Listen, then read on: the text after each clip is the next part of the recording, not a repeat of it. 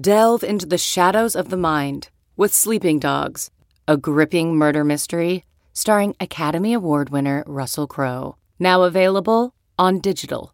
Crowe portrays an ex-homicide detective unraveling a brutal murder he can't recall. Uncovering secrets from his past, he learns a chilling truth. It's best to let sleeping dogs lie. Visit sleepingdogsmovie.com/Wondery to watch Sleeping Dogs, now on digital. That's sleepingdogsmovie.com/Wondery. CarMax is putting peace of mind back in car shopping by putting you in the driver's seat to find a ride that's right for you. Because at CarMax, we believe you shouldn't just settle for a car. You should love your car. That's why every car we sell is CarMax certified quality, so you can be sure with upfront pricing that's the same for every customer. So don't settle. Find love at first drive and start shopping now at CarMax.com. CarMax, the way car buying should be. Yahoo Fantasy Football Forecast. I come to work with two hands every day, and I'm trying to bless somebody. We better be in Florida, it better be sunny, and there better be some sort of fruity drink involved. With Matt Harmon. It seems like you know ball the way you talk, so. Thank you. Someone clip that. You can get on a podcast, you can get online, you can argue with the clouds, you can argue with the Russian bots. Don't care. It's Thursday, October 13th, and that means it's time for my favorite episode of the week. Yeah, I said it. My favorite episode of the week. It's where Dalton Del Don and myself get to dive deep into our nerdy stats. That's right. It's Stat Nerd Thursday, baby. Dalton, what's going on, man? Dude, where do we begin? The Tampa Bay Bucks are Bucks. It would have been good content, but they nearly knocked me out of my $6 million Survivor. The witchcraft looked real in the fourth quarter. The spell actually flipped, and I might have got a little bit of a break. Violence, type of violence doesn't belong in sports, Harmon, that type of violence on that flag. I mean, it's lucky he wasn't in prison for that. But anyway, so very good breaks with Survivor. My guy Gabe Davis, I'd even shoot you a rare text message. I'm thinking before last week, we did our lunch bet on Gabe Davis versus Evans. I was talking Father's Office, a burger joint. Now I'm looking into more steakhouses in the LA greater area for our bet. But I think I'm bearing the lead here. I'm listening to Eckler's Edge this morning, and you make fun of people who used to use the newspaper to score their fantasy leagues. And I, unfortunately, was raising my hand. I am that old. And colleague Andy Barron's dude, by the way, is like 10 years older than me. So you deal with a couple of olds in this situation. But how are you, Harmon? I mean, there's so much that we need to unpack right there. Starting off with, it was incredibly offensive that Austin said that about me. Meanwhile, I know the three other boomers on this show. I'm going to throw Scott in there too. And right, Andy, all definitely we're carving freaking cave hieroglyphics or whatever back at the beginning of fantasy football to score this thing. I was like, of all the people, Austin, give me a freaking break. Yeah, man. I don't know, man. We'll see if Gabe Davis can have some bigger games like that. Me and you might have to go drop like $5 bills at freaking Meat on Ocean in Santa Monica, man. It's looking pretty rough for us anti-Gabe. I'm a Gabe Davis centrist, right? As I said many, many times, but I did take umbrage to your ranking him over Mike Evans. Mike Evans, wide receiver 19 on the season.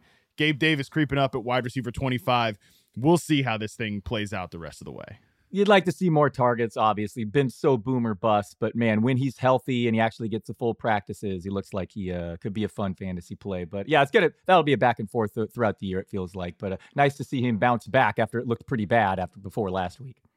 Yeah, pretty rare in one single Sunday. Speaking of my boomer co-hosts, it's rare to get I got a text from you and Scott. I mean, by the way, I don't text anybody either. But that's how much that Gabe Davis and the junior burger version of Gabe Davis, De'Ami Brown, they were both popping off, and got a text from both you guys because of that. So that was pretty funny. But just seriously on the Gabe Davis thing, I don't know how you ever put him back on your bench, right? Because that game is always within the range of outcomes. And, I love a guy. We're going to talk about Jakobi Meyers later. And, Jakobi Meyers from like a target share perspective, an opportunity perspective, blows Gabe Davis out of the water. But I'd much rather have even if it's a 16, 17% share of downfield targets in Josh Allen's offense than like 31% from Mac Jones or Bailey Zappi or whatever. I know that's like kind of an extreme example, but look, Gabe Davis, I'll probably be ranking him around like wide receiver 28, 29, on the low end, maybe 22 in some weeks on other ends, which basically goes to show you, like, you got to probably start this guy every single week, right? Because that big eruption game is going to be out there, and there are going to be games where he has like 3 for 33, something like that, but you're going to live with those lows and you're going to love those highs. Yeah, their pass rate's so high. Dawson Knox is banged up. I have him as a top 12 receiver in this week's matchup. I mean, that's the gold mine right there. Chiefs versus Bills this week. So love Gabe this week, especially. He'll be more volatile than most receivers, though, how he's being used as high ADOT, low target, no doubt. But man, this week is actually one where the targets might be there as well. Yeah, you'll see the matchups overall, like when they're coming. I think this is obviously one. The Steelers was a good one, with the lack of, Minkah Fitzpatrick being banged up in the secondary, the lack of TJ Watt. We'll just go ahead and jump right into the news because this gives us a clear jumping off point here. Isaiah McKenzie clears the concussion protocol. I'd expect him to be back for week 6. Obviously, that's going to figure into the target mix for Gabe Davis. That's part of the reason why he had that big eruption spot, because there was no McKenzie. There's obviously no Jamison Crowder. There was no Dawson Knox. We'll see about Knox, but Khalil Shakir did pop up. I really like Shakir. He's a good, rookie receiver. He's had some up and down moments, but overall more good than bad, I think. And McKenzie coming back does kind of push Shakir to the wide receiver 4 spot on the team, but I do think from a target perspective, it could be kind of close between McKenzie and Davis. It's just like Davis's targets are going to be so much more high equity. This is one to pay attention to, especially in PPR leagues. Like I said, Knox is battling an injury. Shakir was impressive last week. He had a drop, but I believe he caught a touchdown later on that same drive. So it'll be interesting just to see if they split the slot snaps like, they were kind of doing with Crowder. If McKenzie goes back to being a full-time guy, then he absolutely could be huge fantasy value moving forward. But Shakir and McKenzie, how they allot those snaps this week out of the slot will definitely be something to pay attention to. Other big news today, Dolphins quarterback Skylar Thompson is going to start for the team in week 6 against the Vikings. They got like Reed Sinnett on their practice squad. That's the quarterback situation for the Dolphins right now. Tua not going to be coming back for this game. Teddy Bridgewater also knocked out of last week's game, right away. I mean, damn, dude, I had a text from Dalton and Teddy Bridgewater was out of the game before I even got home from shooting FFL at the studio in the morning. So also worth noting that Adam Schefter reports the Dolphins are, quote, optimistic that Tyreek Hill, who's got a foot injury, will play in week 6 as well. I feel like we just kind of know how this offense is gonna go when Skylar Thompson's the quarterback here, man. It's like the air yards come down, the target share remains there for Tyreek Hill if he plays, but I think it does make a guy like Jalen Waddle, although he can get schemed up those looks too. It just brings the ceiling down for everybody here. Yeah, it was clear this is where this was headed when the spread opened. Vikings -3 on the road. I mean, is Teddy Bridgewater really worth 6 points? I don't know, man. I'm taking the home dog. Yeah, I mean, maybe Thompson is that bad, but I don't know nothing about him. But I know the Vikings were lucky to beat the Bears last week at home. I mean, if it wasn't for that one block in the back call, Fields is scoring the game-tying touchdown late in the fourth quarter. I think it's going to be a lot of Mostert this week. We'll talk more about him. You have to downgrade Hill and Waddle with the third-string QB. I expect this to be more of a lower scoring game. I mean, even when Minnesota gets the lead, they just totally take their foot off the gas pedal. So, it sucks. Yeah, Bridgewater and Tua, and now we're to QB3 here with some awesome receivers that are getting all the target share that's be great for fantasy managers. So very frustrating, but hopefully Bridgewater and Tua both get right quickly. Yeah, 100%.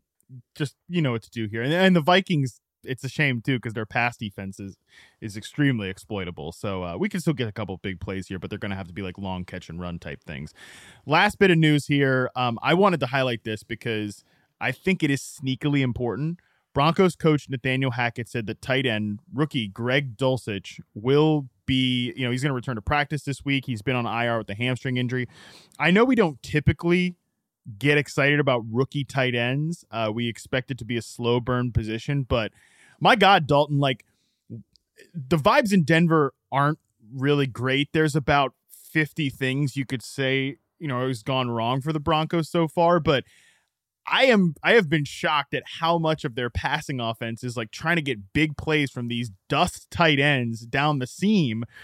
if Greg Dulcich comes back and the team is as high on him as all the offseason reports indicated, they've shoved Albert O completely to the side. And, like I said, they're running out these dust tight ends. We're all desperate to figure out a solution at the tight end position. I feel like Dulcich is a long shot, but it's at least something to monitor.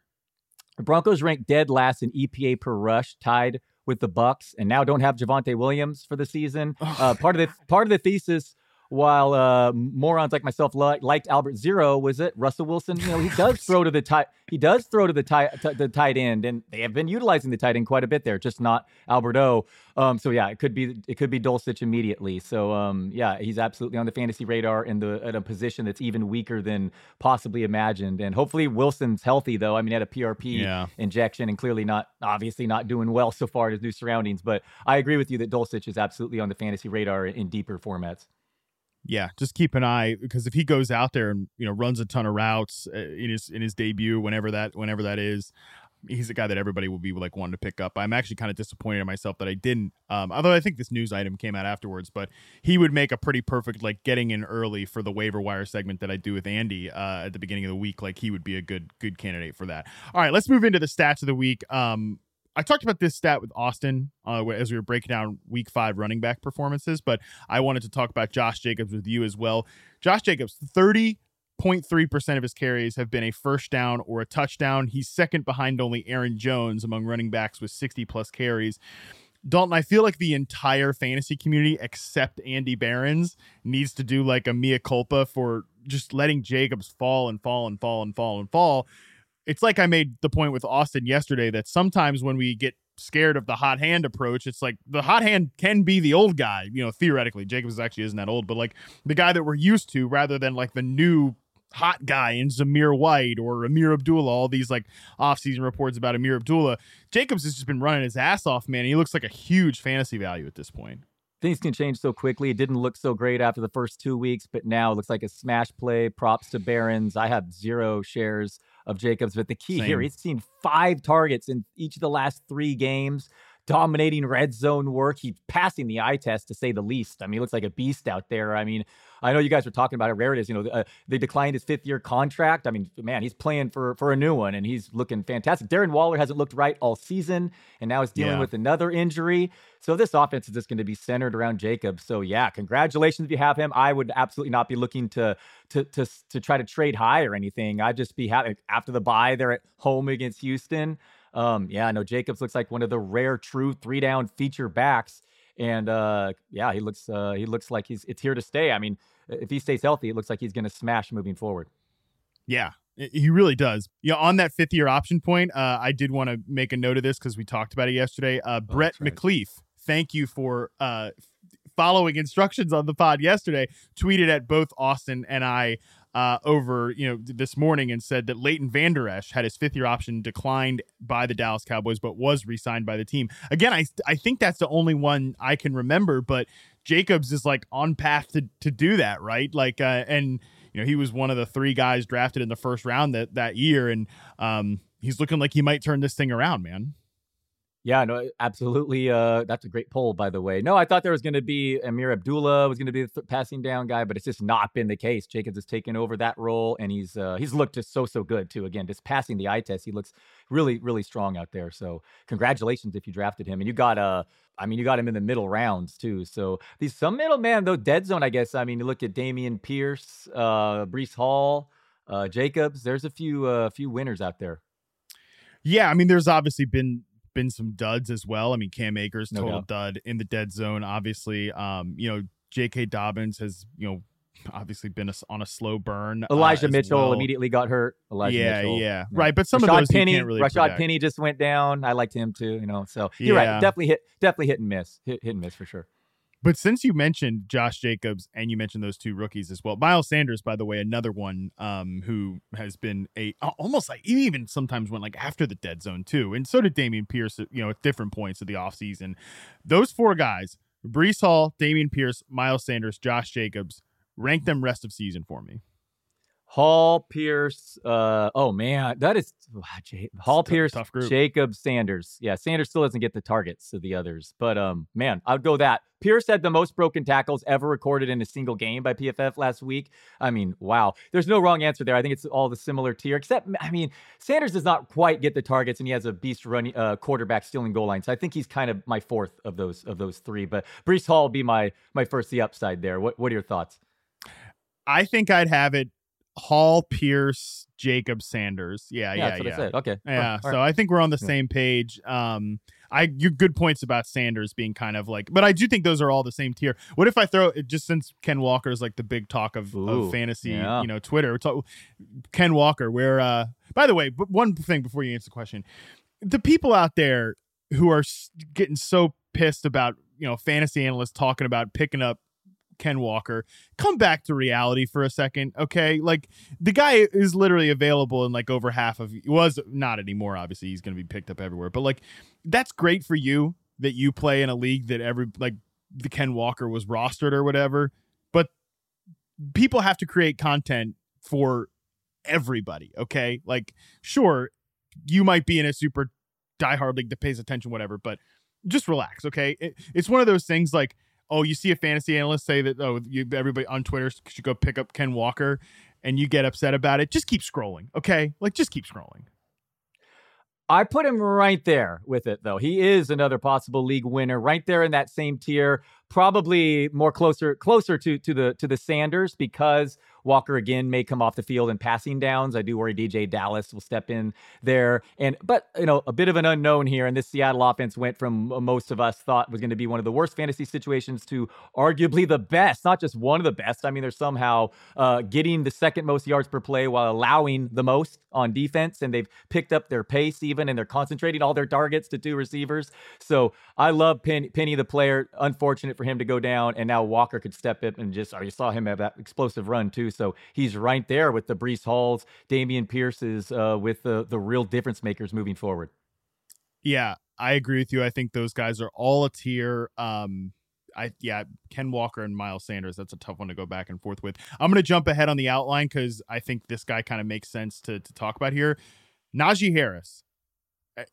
I'm going to have you group him in with those guys here in a second, but Mike Tomlin comes out this week. Austin and I talked about it on the podcast yesterday. Mike Tomlin wants to see more of Jaylen Warren. He wants him to play more. That's already sort of becoming a theme at this point. 21.1% of Jaylen Warren's carries have gone for 10 plus yards this year. Just for context, I know these guys have obviously carried the ball more. Aaron Jones, 21.3%. Nick Chubb, 20.4%. Again, obviously those guys have more carries. They've dealt with more, but that just goes to show you they want to see more of Jaylen Warren because Jaylen Warren has run well. And of course, the passing down role is even a little more precarious. 33.6% routes per team dropback since week 3 for Jaylen Warren, 37% for Najee Harris. And the more you do it more recently, the more precarious it becomes for Najee Harris. The thesis of Najee Harris this year, Dalton, was, well, he's going to get all the volume. The Steelers always run a single running back. This guy's going to get all the volume. Well, that's already kind of fallen by the wayside, and the offense has looked really bad. Najee Harris hasn't necessarily run really well either. I kind of question how healthy he might be. There was all those injuries in the preseason. What is your level of panic on Najee Harris and with this whole Jaylen Warren development going on? I would rank Najee distantly behind all those people, all those running backs we mentioned before. Yeah. I've been suggesting to try to get Breece Hall for him a couple weeks ago straight up. I have 0 shares of Harris. That said, he played 68% of the snaps through 3 quarters last week, had an 11-1 carry lead, a 4-0 lead in targets over Warren before that final quarter with the game out of hand. And this week, the Bucs have been far better against the pass than the run this year. Pickett gives them some hope.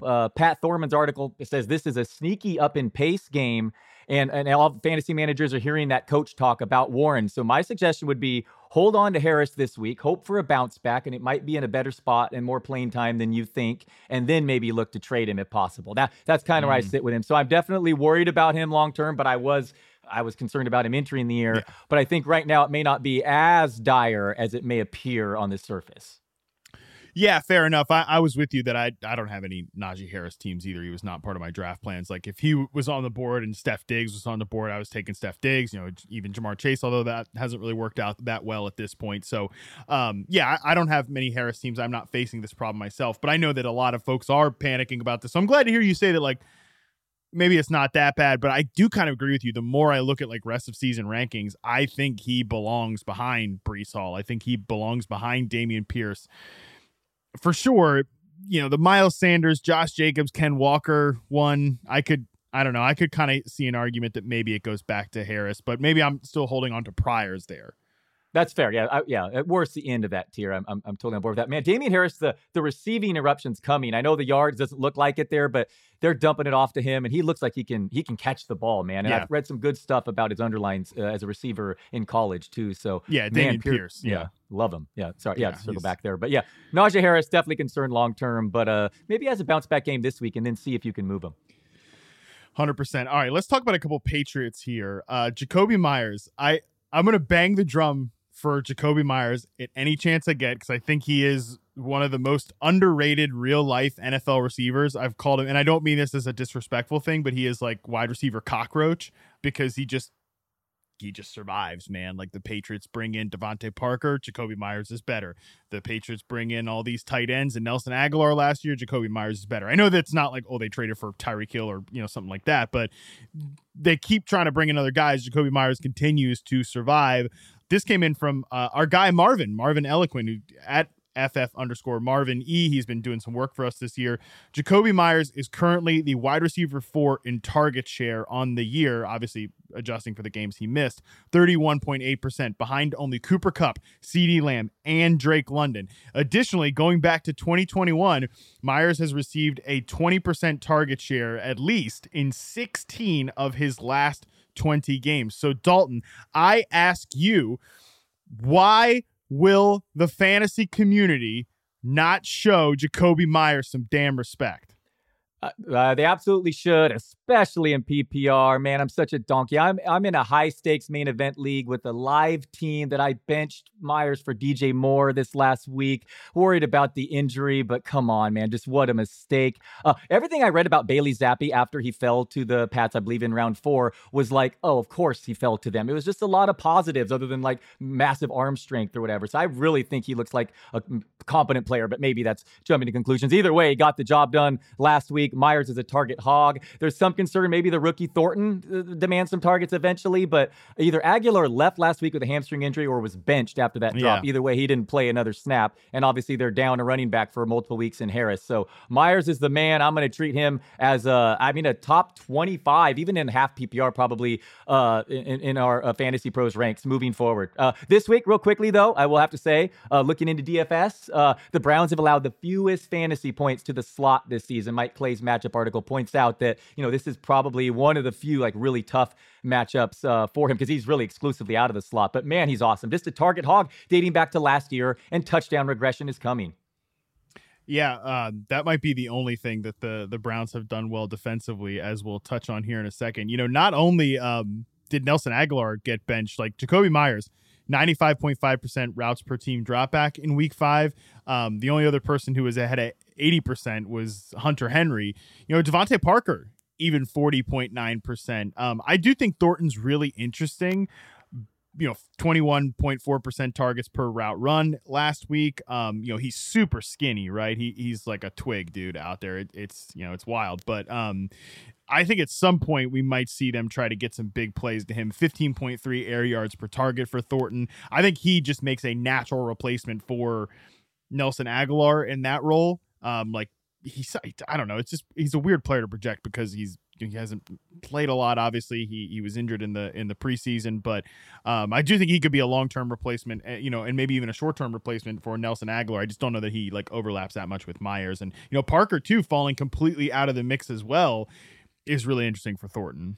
Yeah, Thornton really received quite a bit of hype in the preseason, so I think he's worth stashing in deeper fantasy leagues. Might not be the greatest situation right away for him to make an impact, but the unknown there, the upside, is worth a stash for sure. Can we get to the big the story here? Stevenson? Man, Ramondre led all backs in snap percentage last week, and Harris played the first half, by the way. Stevenson handled all 27 running back opportunities after Harris left with a hamstring injury. Now this week, the Browns are allowing 5.3 yards per carry, the most EPA per rush by a wide margin, third most fantasy points to running backs. Cleveland also, by the way, is averaging the fourth most combined points during their games this week. My only debate with Rhamondre Stevenson right now is, am I ranking him 1, 2, or 3 on my board for running backs this week? Quick side tangent. My wife plays in my home league. We do a slow draft. She drafted, without running it by me, she drafted Stevenson over Waddle. Like, Waddle was going 35 picks higher in PPR leagues. I've never stopped giving her and since it happened, because usually she vets her picks before me. And now here I am ranking Stevenson as a top 3 back. And Waddle, as he's seen more than 6 targets in all but I think just 1 game this season, and now has Skylar Thompson throwing him the ball. So, man, football changes quickly, too, because Stevenson looked like a bad pick after the first couple weeks. He was getting ignored. It's like, oh, people who thought he was going to be a pass catcher, what a stretch. Belichick, going to be competing with 3 or 4 different backs. But don't get me wrong, they only had 2 backs active last week. That'll change, and he won't get all the snaps this week. But Stevenson in this matchup and just how good he looks, talk about of all the young, impressive backs, I mean, he's up there. It looks as good as any on tape. So wheels up, Rhamondre Stevenson. Yeah, Austin was like stunned yesterday when I told him that they only had 2 backs active, which is interesting. Yeah. But dude, Dalton, I love you so much, man, because I go on like the Yahoo Fantasy rankings page to see where everybody is on Stevenson. So I was like, yeah, I'll put him at running back 9. I'm really high on him this week, man. Andy's got him at 8. Dalton's got him ranked right now at running back 2. I mean, this guy, what an unbelievable commitment to the ageist bit here. And it's not a bit, but look, it's tough to argue because he is set up so well. You mentioned the matchup against Cleveland. We talked about that with Eck as well. Like the Cleveland defense cannot defend the run. There's so many schematic issues, personnel issues there right now. The freaking Falcons with Caleb Huntley and Tyler Algier ran all over them the week prior. And Stevenson has been kind of moving into that passing down role overall. He's run around on 51% of the dropbacks all season, 60% since week 3. And of course, he's been great as a runner as well. So Dalton, I mean, it is really all lining up for Rhamondre Stevenson season, as the kids say. Put in perspective, if you the team that's second worst in EPA per rush, the Falcons, if you doubled what they've given up, it still wouldn't reach what the Browns have allowed on EPA per rush this season. So it's been pretty bad. But it always maybe it doesn't work out this way perfectly. But you could also argue that Stevenson was kind of due for some touchdown equity. Last week he didn't. I don't believe he scored. Right, he gave up. Yeah, he lost some touchdowns. So I don't know, man.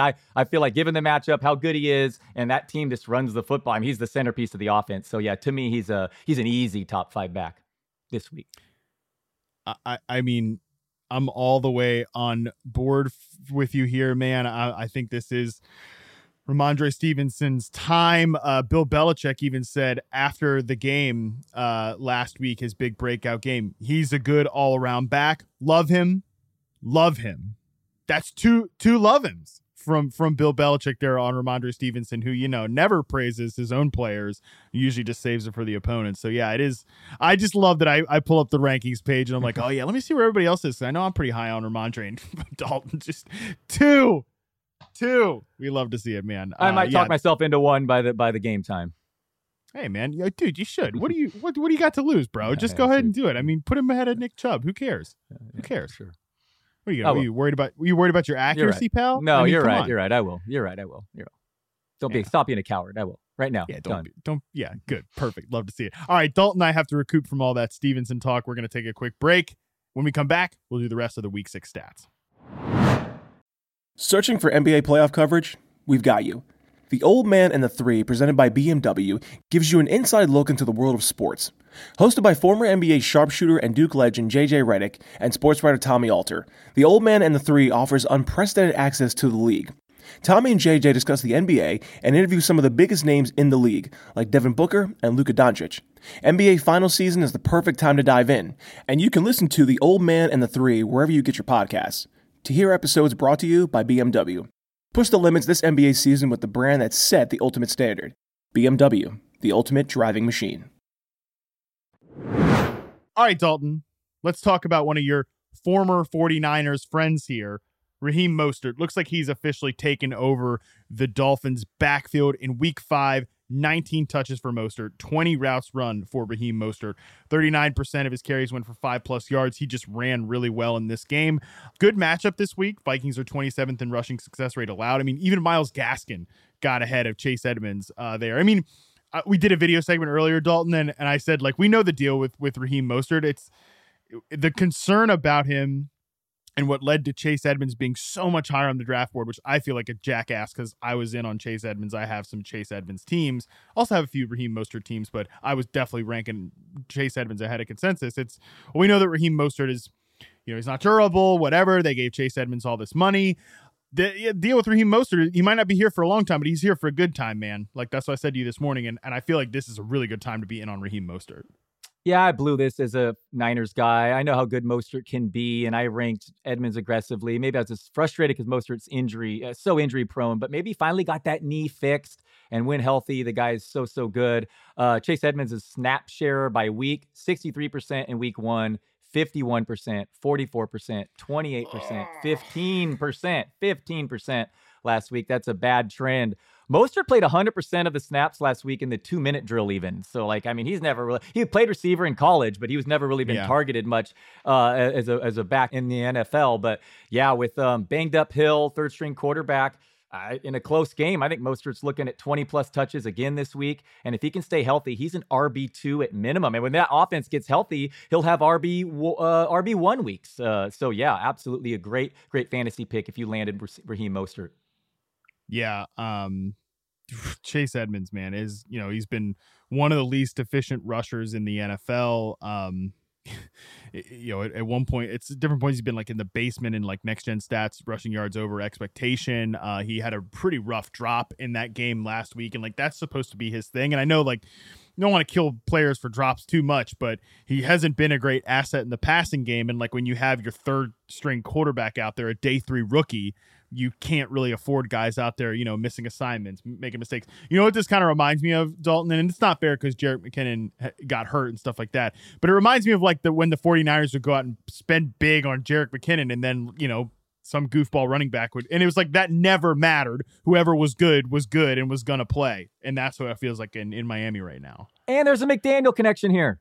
McDaniel brought course. in Mostert. I underrated that. He loves them, and he's looking good and healthy, and he's so fast. He's perennially among the fastest running backs with the pads on. So, yeah, you really love to see it. I mean, I'm happy for Mostert, man. The guy's just dealt with so many injuries throughout his career. Hopefully, he can stay relatively healthy moving forward. Yeah, so right now, consensus-wise, you and I are the highest ones among our Yahoo rankers. I've got him at 20. You've got him at 21. Andy's 26. Scott's 23. I feel like I could end up bumping him up, as the week goes on, man, because the matchup is there. And with the third-string quarterback, a rookie back there, I think you're going to do what they did last week and just put the ball in Raheem Mostert's hands over and over and over again. I feel like Chase Edmonds is, he's going to be kind of in that range of guys that he's basically like a Alexander Madison or a Isaiah Pacheco, like a guy that you can't start, but he's purely a stash. And really, if you drop him, like during the bye week run, I wouldn't talk you out of it, which sucks. You know who I'd way rather have than Chase Edmonds? I have the new version right now, Eno Benjamin in Arizona. That's who I would want right now, far more, with Darrell Williams and James Conner out in this matchup this week too. I like. Yeah, how are we feeling about Eno Benjamin? Talk to me about Benjamin. I feel upset that I think I felt like it was if Conner went down, it was going to be Benjamin and Williams. So I dropped a lot of Benjamin in many leagues, and now both got hurt last week. And Conner may try to give it a go, but Seattle's been smashed by opposing backs, and I could see a lot of dump offs there. And Benjamin's, he's impressed at times before, so I feel like he's got sneaky upside this weekend with the rest of that backfield injured. But yeah, like I said, related it to Edmonds coming from that backfield. That backfield actually typically produces a ton of goal line carries too, which Edmonds, obviously he's not very good there, but I think Benjamin could take advantage of it this week.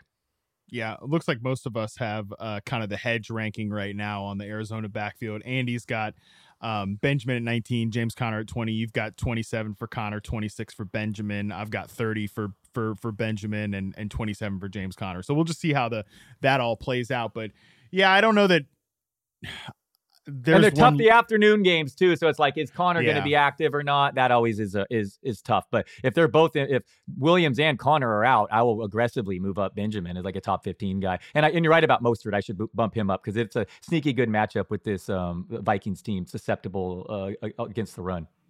Yeah, I couldn't quite bring myself, even on teams where, you know, like there's a couple teams where I'm like 1-4, right? And I couldn't quite bring myself to like blow the budget on Eno Benjamin. So I missed out on him in a couple spots. I'm not like panicking about that, but you know, you could definitely argue that James Conner, guy who struggled with injuries, you know, hasn't been awesome this year. The whole Arizona offense hasn't been awesome this year, but you know, there's a chance by the time that if James Conner keeps kind of wearing down and Benjamin keeps, you know, kind of surviving, although Keontae Ingram, their rookie running back, might be active for his first NFL action this week as well. But you could argue that, hey, by the end of the season, when this offense theoretically should be better with DeAndre Hopkins and Marquise Brown and Rondale Moore, like all kind of popping off at once, then Benjamin might be the starting back by then. Yeah, Ward's down too, so that's why they need to get Ingram up because they're running out of bodies there. But and moving forward, when Hopkins comes back, you know, massive splits on off with Murray. Maybe that offense suddenly is way better there. So I think Benjamin has real good upside and should absolutely be rostered in all fantasy leagues. All right, this one I'm excited to hear your take on. I saw Graham Barfield tweet this one out. Travis Etienne through 5 games, 5+ yards on 45.5% of his carries. That's 5th best in the NFL. 3.3 yards after contact. That's 10th best in the NFL. Snaps have increased in 4 straight games, 37%, 43%, 51%, 53%. Is this backfield, Dalton, in the process of flipping there in Jacksonville? Is it not in the process of flipping, or has it already flipped? Where do you stand on this?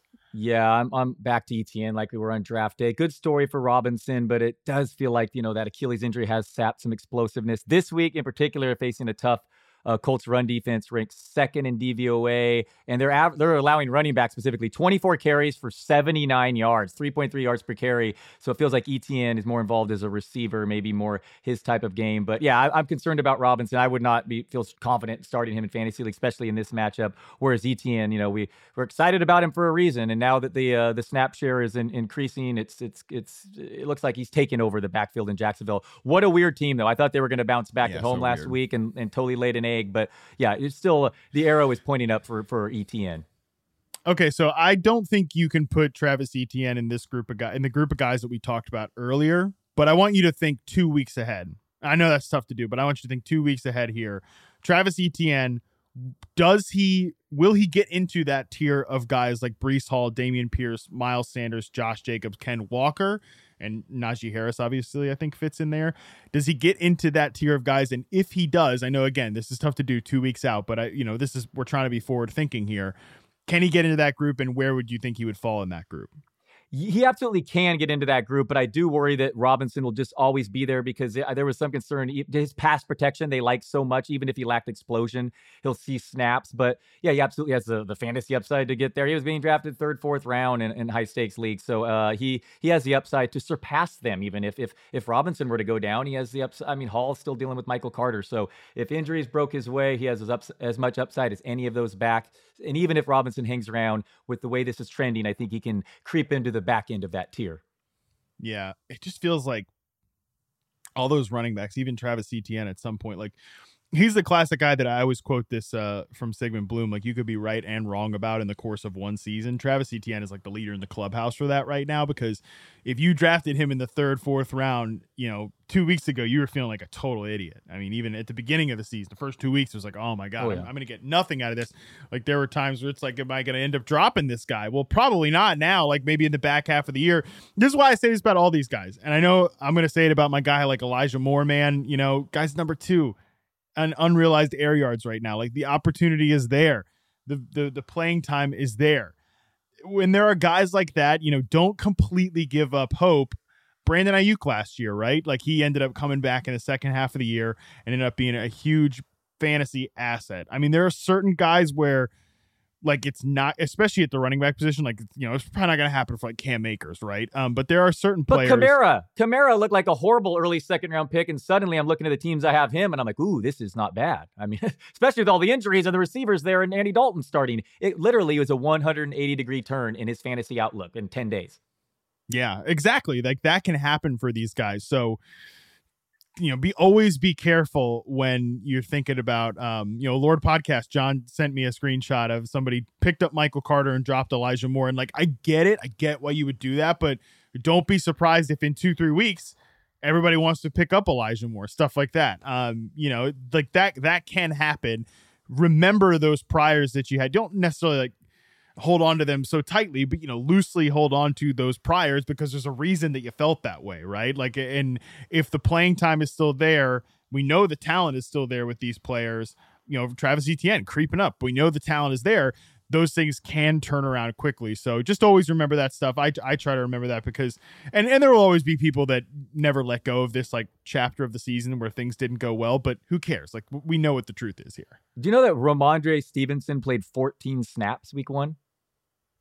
Yeah, right. Like I remember that because I've got Stevenson on a handful of teams, and it was like, oh no. I mean, he had to have been dropped in many. I mean, publicly, I'm sure. I mean, a ton. I mean, he wasn't even. I mean, that's crazy. David Njoku, dude. Snaps. Remember yes, our. We were burying him. Yeah. We publicly lashed ourselves for being in on David Njoku. You, and Scott, I think we're all really in on David Njoku, and we definitely flamed ourselves, and even said, yeah, you could probably just go ahead and like he's not. You can drop him. Like I dropped. There's that 1-4 league I had.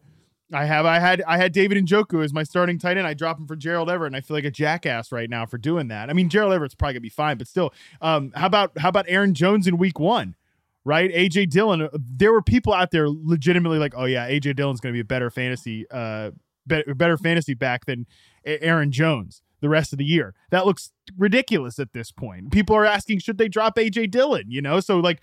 Things can change really quickly. Sometimes not in like week 1 to week 2, like how that flipped, but certain times like these chapters of the season are one thing and then it ends up becoming another later on.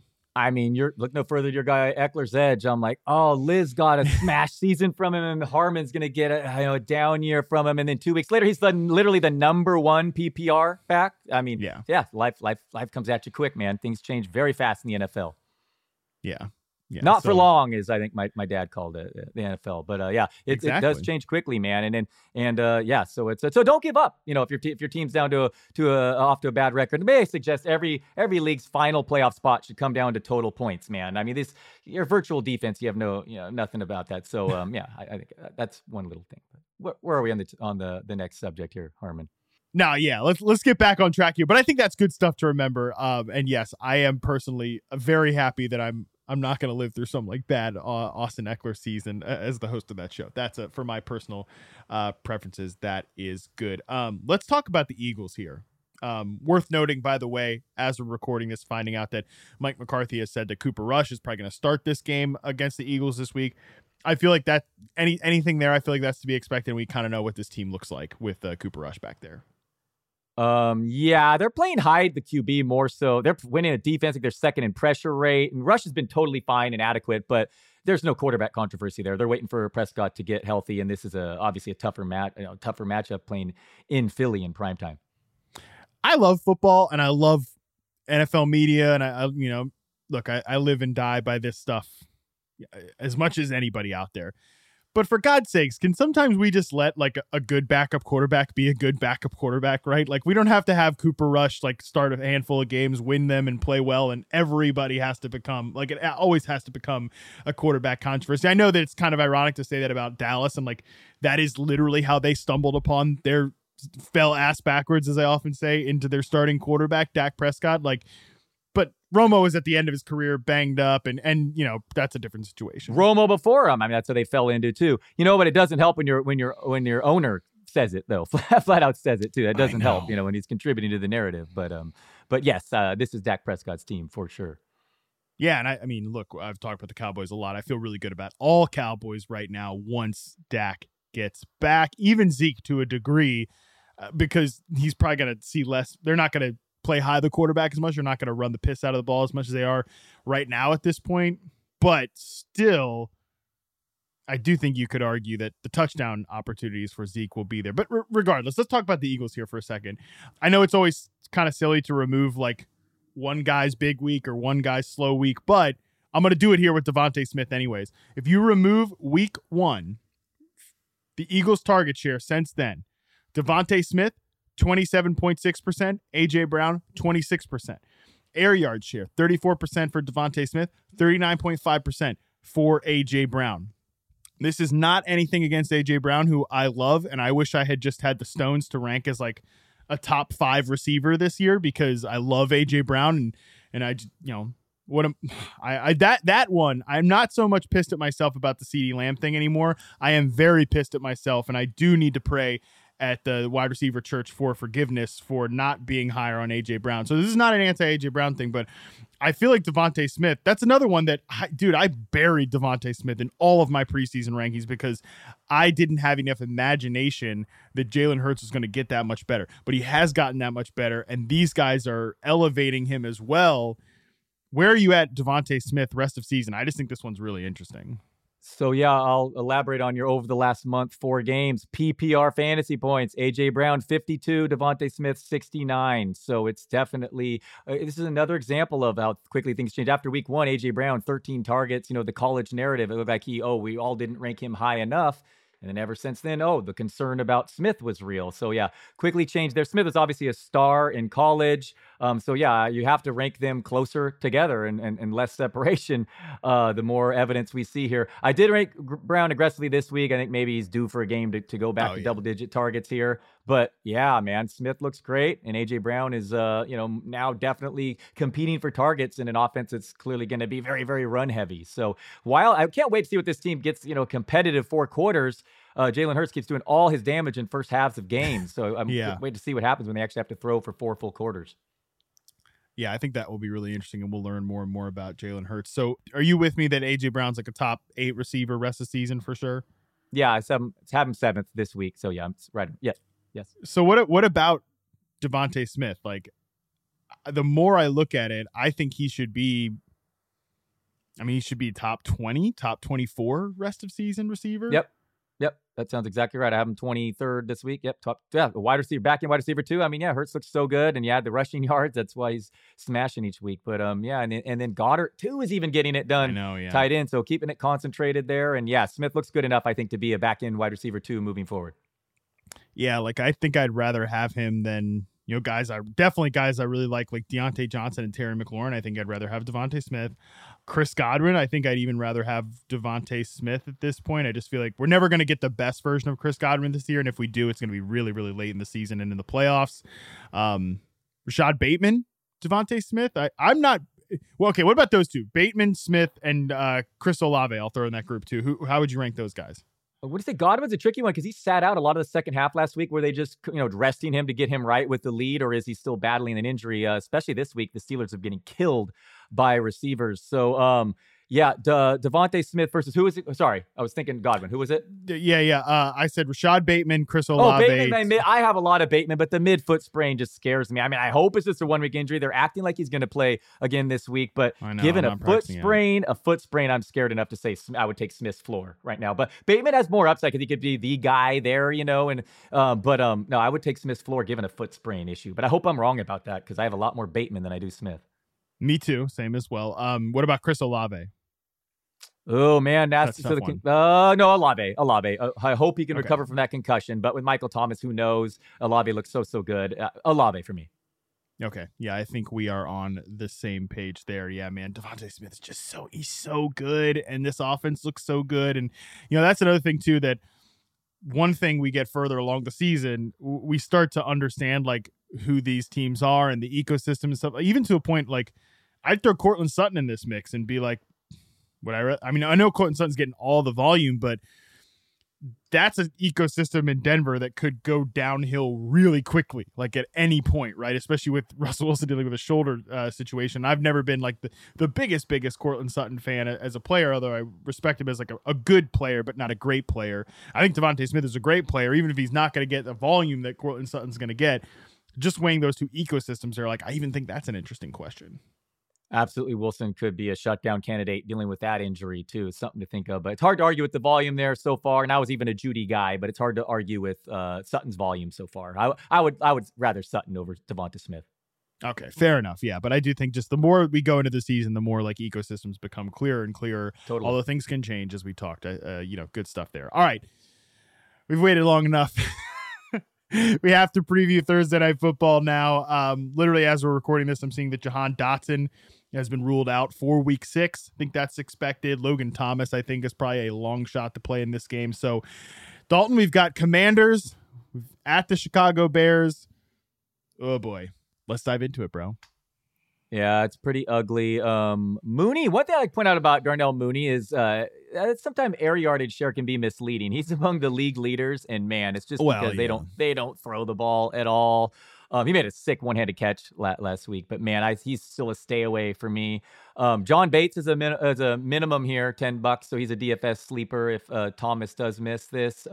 Brian Robinson just immediately took over the backfield. I'm beginning to think the Washington staff might be down on Antonio Gibson. It seems like. So what gives you that impression? Yeah. It's only going to be more Robinson moving forward. I always make that joke in my column and inevitably get someone asking me if I was being serious or not when I state. I'm beginning to think and then state an overly obvious statement. David Montgomery, I was a huge Khalil Herbert fan, but man, I mean, Montgomery just totally reclaimed the lead back role last week, 16 of 20 RB opportunities. So he's just going to get all the touches again this week. The Bears have the highest run rate over expectation this season. So yeah, Montgomery, you're probably going to have to use in DFS in this matchup. It projects to be the lowest scoring of the week by far. Yeah, I mean, David Montgomery comes back and just gets his regular role. Where are you at, David Montgomery, for this week, just running back ranking wise? You've got him at running back 20, which is definitely like a clear cut start candidate. Not the worst matchup in the world. Washington's another team that's like, are they kind of coming unraveled a little bit? I mean, Ron Rivera's quarterback comment, like, bro, that was weird. Yeah, no, that was bizarre. His full comment wasn't terrible.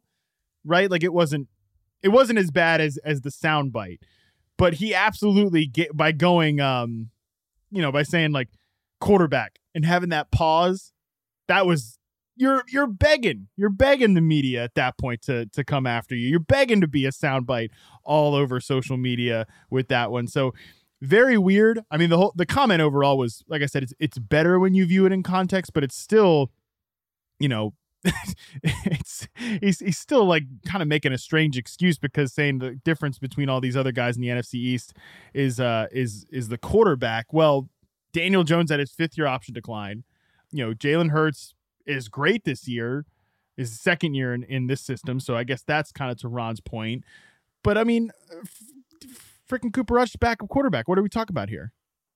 I know Heineke's there, but I'm ready for Sam Howell season. I have him for $1 in a dynasty league. Underrated prospect. In all seriousness, this is I am serious about Howell, honestly, in long term. But Wentz is going to be the guy for now. And last week was especially frustrating because, I mean, I was with you and P now. I mean, McLaurin and Samuel were set up for smash spots. It appeared that way. And then, of course, Brown, what did he catch? 2 balls and both were scores? I mean, that's just absolutely bad luck there. So frustrating. And now hopefully the Gibson Robinson doesn't turn into a total timeshare. I'm guessing that Robinson's just going to become basically the lead back there, but you probably want to wait and see approach. But yeah, it's going to be a real low scoring game, a defensive battle, and not a lot of fantasy fireworks. Yeah. Hilarious. The De'Ami Brown thing. He was 7th on the team in routes run last week. Crazy. Not even like he's the number 4 receiver. 2 tight ends are ahead of him there. He runs 16 routes for De'Ami Brown, and he gets those looks. It's just unbelievable. It's pure bad luck, right?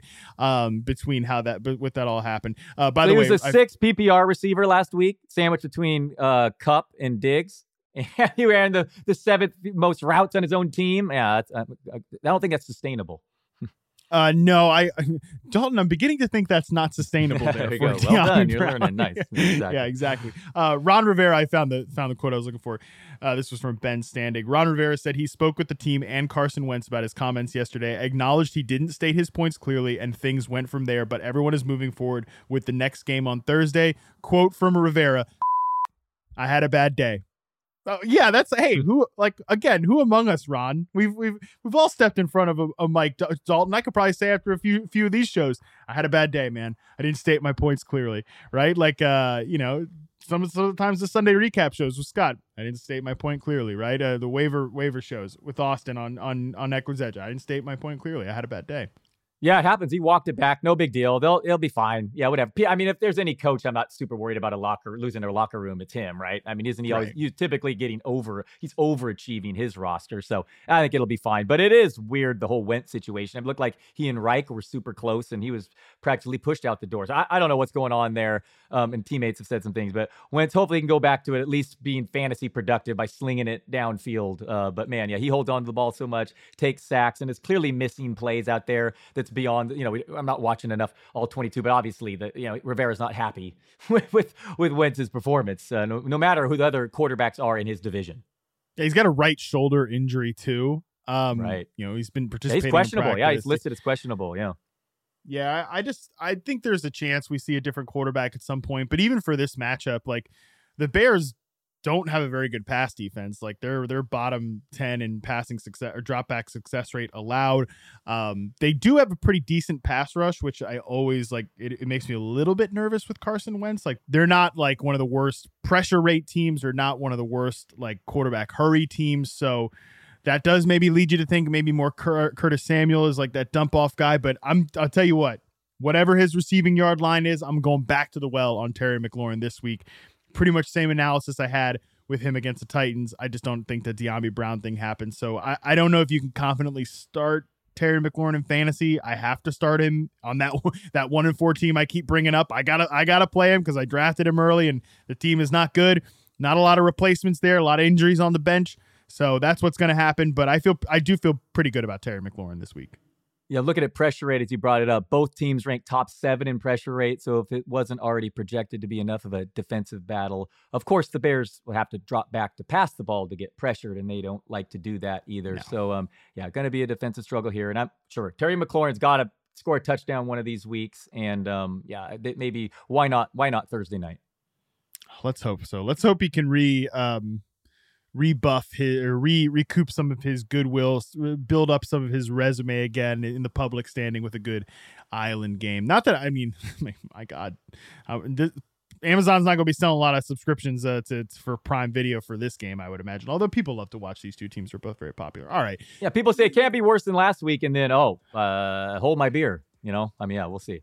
I feel like it'll be a better game just because, there's at least some exciting players. I don't know. Who knows? Anyways, let's stop talking about this game. That's going to do it for us on this show. You can follow Dalton on Twitter at DaltonDelDon for all of his flamethrower takes. You can follow me on Twitter at MattHarmon_BYB. And while you're there, find some space in your timeline for at Yahoo Fantasy, for God's sakes. I will be back with both Andy Behrens and Scott Pianowski tomorrow to preview the Week 6 games. Until then, we're out.